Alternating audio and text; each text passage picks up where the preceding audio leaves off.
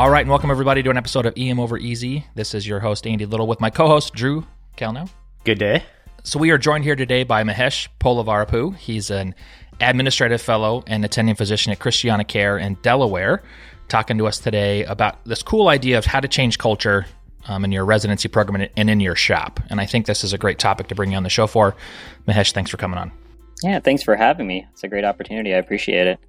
So real quick, before we jump into what's going to be an awesome session, just want to remind our listeners, we have some new features on our website. So be sure to sign up for our email if you haven't already done so. We promise not to spam you. We're sending out 1 to 2 emails a month, just getting a check of what Andy, Tanner, and I are up to, what we're reading, what we're listening to, what we're watching, and some other cool stuff going on. Be sure to follow us on all our social media sites and support what we are doing. So thanks so much.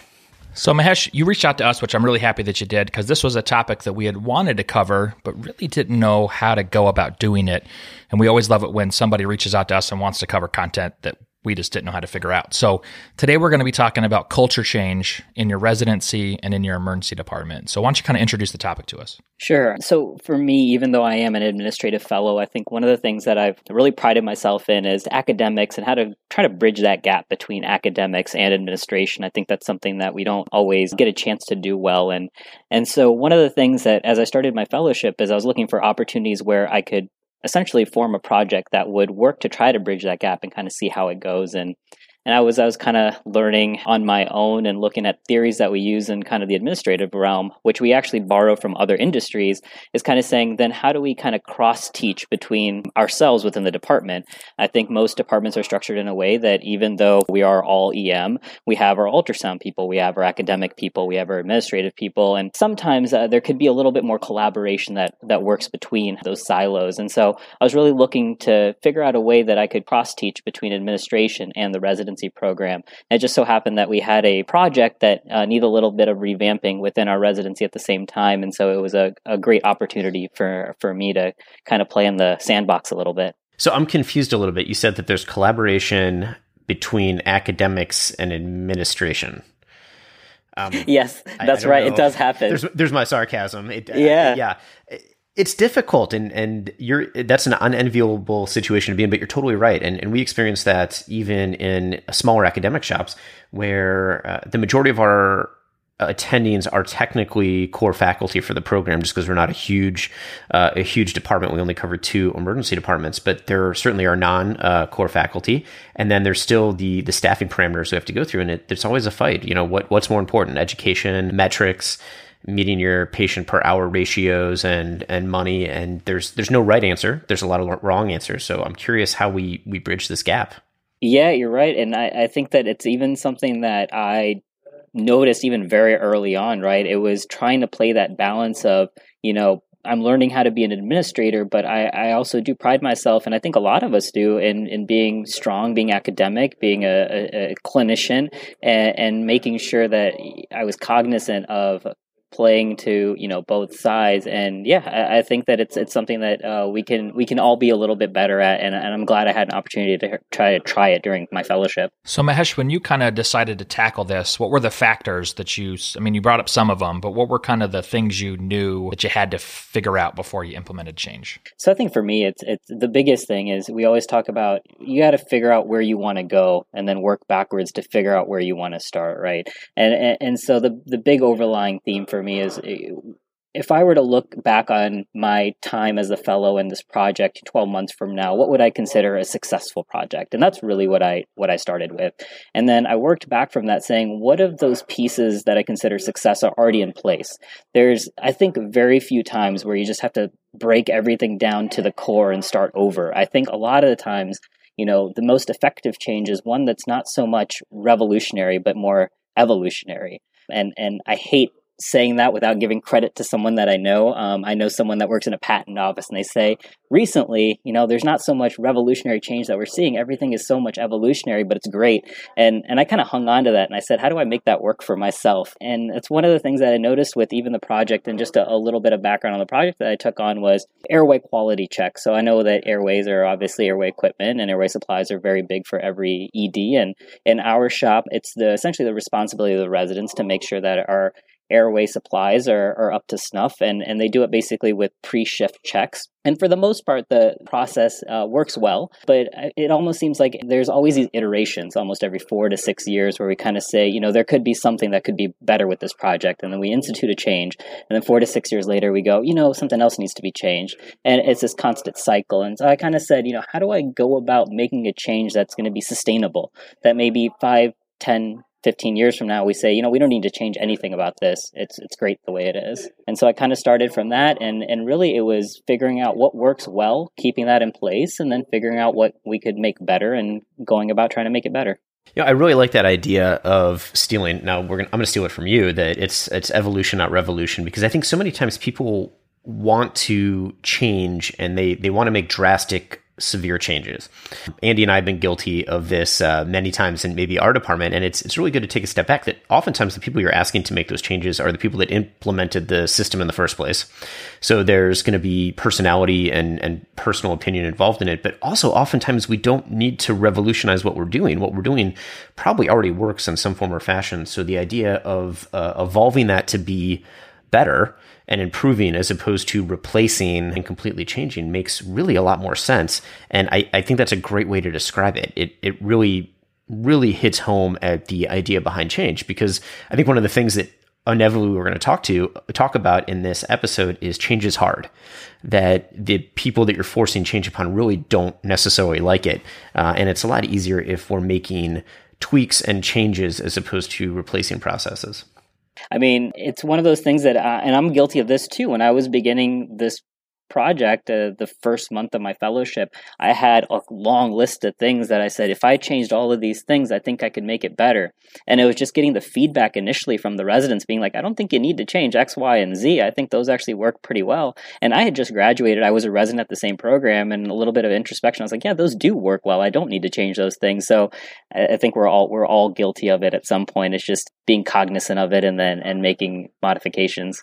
So Mahesh, I think what your story kind of highlights, a point that you brought up in your outline, is the idea that change isn't about process, but it's about culture. Can you kind of go into that for a little bit for us? Yeah, absolutely. I think sometimes that when we talk about change, you have to talk about what are you trying to get from it, right? And there's really a couple of ways that you can do that. It's change for the sake of change a lot of times is I make something up, I write something up, I send out an email, maybe I do a little bit of education, I say, here's this change that I created. And then you kind of see where it goes, and you try to intervene a little bit and try to make modifications, but you never really build it into your core. When you talk about your core values, who you are as a group, as an individual, as a department, and I think that speaks more to culture. So change is good. It has its purpose in the short term, especially. It gives you really great short-term results. But as soon as a wind blows, sometimes change doesn't really outlast that. Where if you say this is a culture, so this is who we are going to be, this is going to be what defines us, even when there are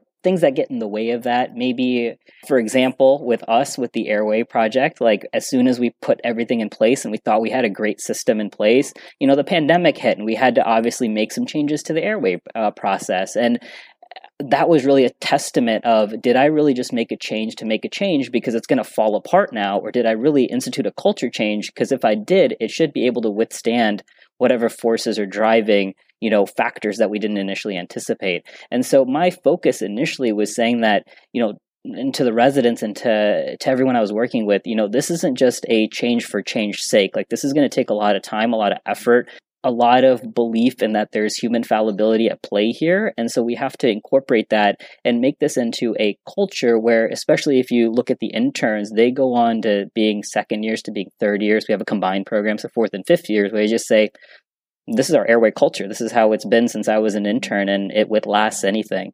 So when you find that thing that you want to change and you're going to begin down that process, walk us through how you approach it. I know you mentioned you look at the final product or the final change first and then work your way backwards, but give us a little more insight into what that looked like with your Airway project, if you don't mind. Yeah, absolutely. Like I said, in broad terms, like, what do I consider success, right? And if you think about it from like a book theory, some might say that, oh, well, That's easy to define, right? You have all of your residents check all the airway boxes 100% of the time, and they're always accurate. That's success. Anything below that is considered unsuccessful. That's great. That's a great aspiration to have. But for me, that wasn't realistic. And I think that for me, what another saying that I like to go off of is sometimes, the greatest enemy of greatness is perfection. And I think that if you pursue perfection, you're going to fall significantly short. And so for me, that's not what I'm going for. I'm going for what is acceptable and sustainable. And so for me, it's not going to be 100% of the time. There's so many human factors that you just can't control. There's situational factors. We work in an ED, God forbid. I mean, we can't control everything. So 100% is not feasible. But if I'm saying that every single airway is getting checked 3 times a day, then maybe I say 75%. That accounts for a little bit of leeway there where you have a resident that comes in and the whole department is falling apart and they don't have time to look through their airway supplies as diligently as they need to. They need to go in and take care of patient care. And so maybe they don't get that airway check recorded that time. That's still okay. I mean, it's patient care that's involved here. So maybe you say 75%. So that was one that I spent a little bit of time, I should say, working with. And a lot of that came down to, so then where do you set that number? Then do I say 50%? I mean, that's a lot of leeway, but now am I saying that my process isn't going to be that great because only 50% of the time the airway boxes are getting checked? So you have to balance the human factor there of saying, what's less than perfection, but what is still acceptable.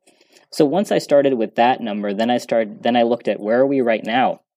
And the biggest thing that I found for us is, our process was great, but really there was no way of tracking it, right? It was a resident comes in, they check the airway box. If supplies need to be replaced, they replace them and then they kind of go on their way. But if there is this instance where you open up the box and it doesn't have what you need in it, you really can't track back to, where things may have fallen apart. And this is not from a policing standpoint. I think that's the biggest thing here is I wanted to make sure whatever changes I made did not come off as I am policing this process. I'm going to give you 10 lashings if you don't do what you're supposed to do. This was more of a let's hold each other accountable. And how do we do that? And then if something doesn't go the way that we want it to, how do we go back and figure out what the source error was? Again, not on an individual level, but on a systems level. And so it was creating that kind of process in place that was important for me is how do you kind of go back and figure out where things may have gone wrong if they go wrong so that you can address them and not just be, oh, well, the process didn't work. I guess we have to start over from scratch. So I love it how when you talk about this, it brings me back to an episode that we had that you probably haven't listened to, but an episode that we did with Drew, myself, and Tanner. And we talked about this. It was the idea that you have an event, you have a response, you have an outcome. And I love the idea that you're focusing on the outcome and then building it backwards. Because I feel like too many times where these projects get fouled up in is they look at an event and then they focus really, really hard to manufacture the appropriate response. And then the outcome isn't what you want. And then you feel like it didn't work. And so I love how you're bringing up the idea that really if we focus on outcomes and work our way back, the event and the response are going to kind of tailor make themselves. And then I love it how you talk about, people are involved. And I think that's probably a bigger issue that I think Drew and I and others that have gone through this have happened is that we have great plans, you insert people, and then it might not be perfect. And being okay with that idea, which I feel like too many times we consider that failure when in reality it's just what actually was probably going to happen regardless.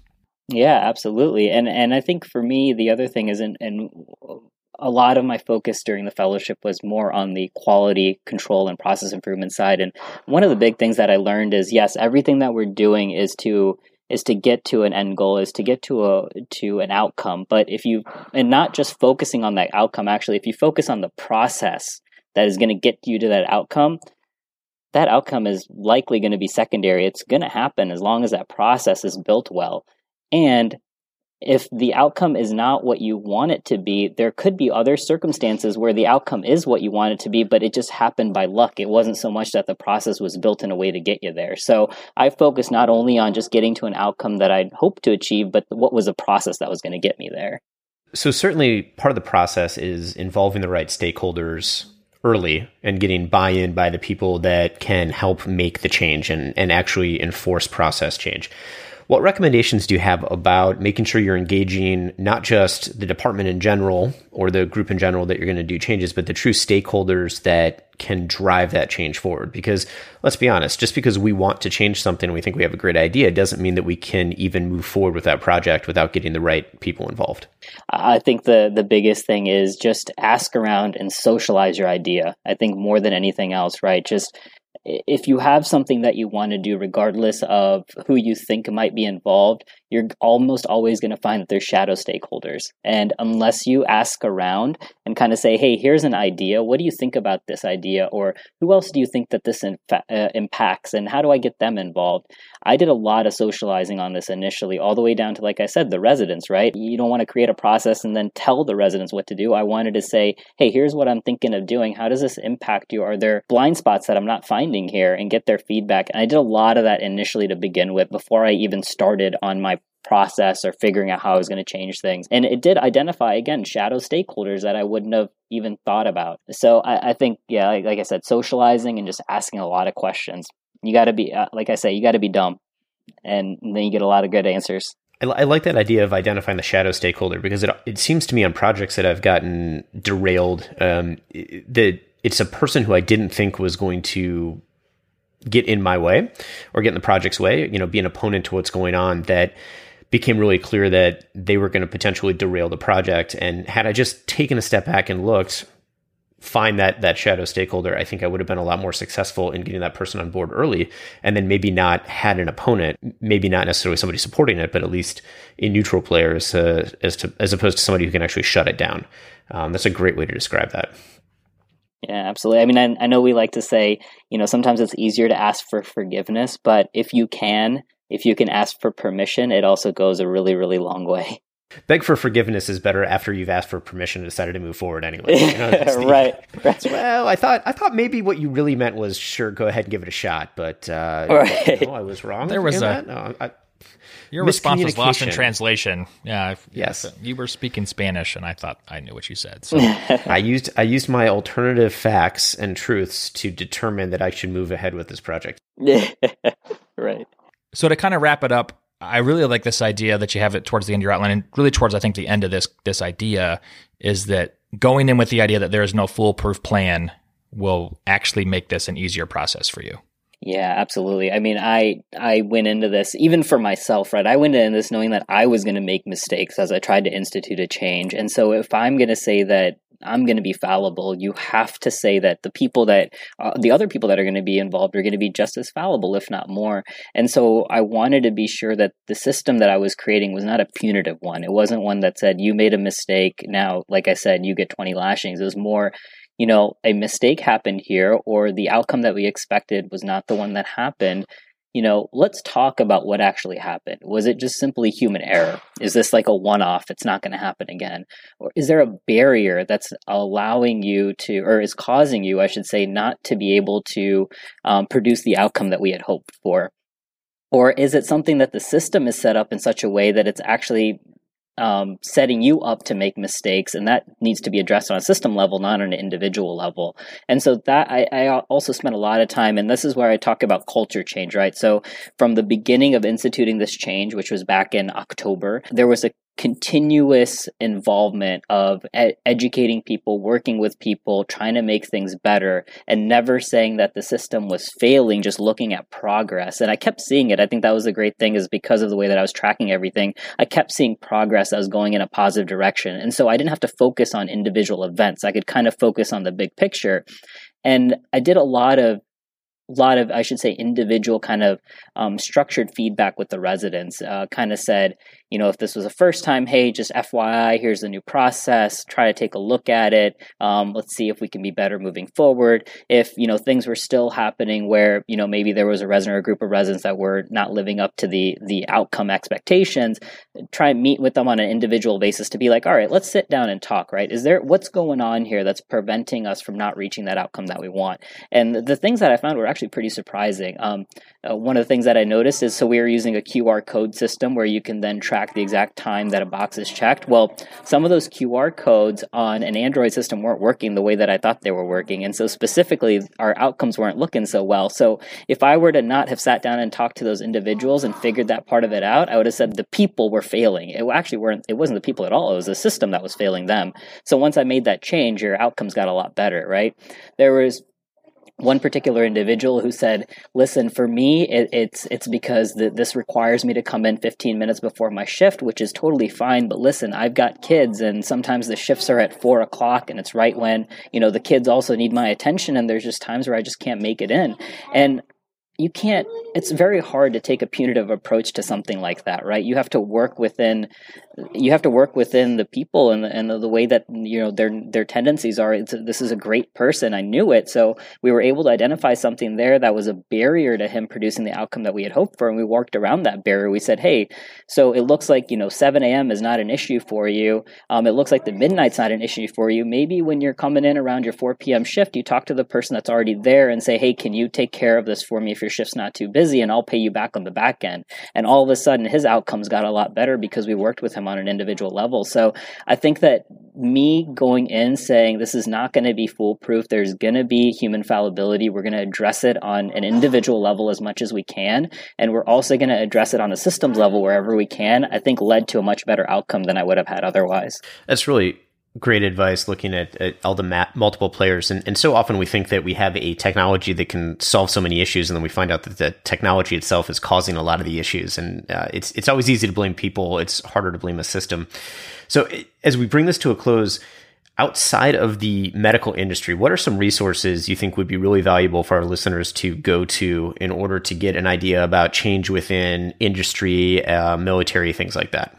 Yeah, absolutely. I mean, there's so much. It's almost information overload. I think for me, there's a couple of really great books out there just to kind of learn a little bit. If Disney Were to Run Your Hospital is a fantastic one. If you think about just the principles, right? So lean principles that Toyota has really kind of epitomized. There's Six Sigma. There's so many. For me, the biggest one, going back to this human fallibility, the outcomes, the process, something called Just Culture. There's some great articles on there about what is just culture, what does that mean outside of healthcare in the industry, and then specifically what does it mean in healthcare, I think is fantastic. You'll find a ton of articles on just culture. So that's really what I would recommend people to just get a background about things.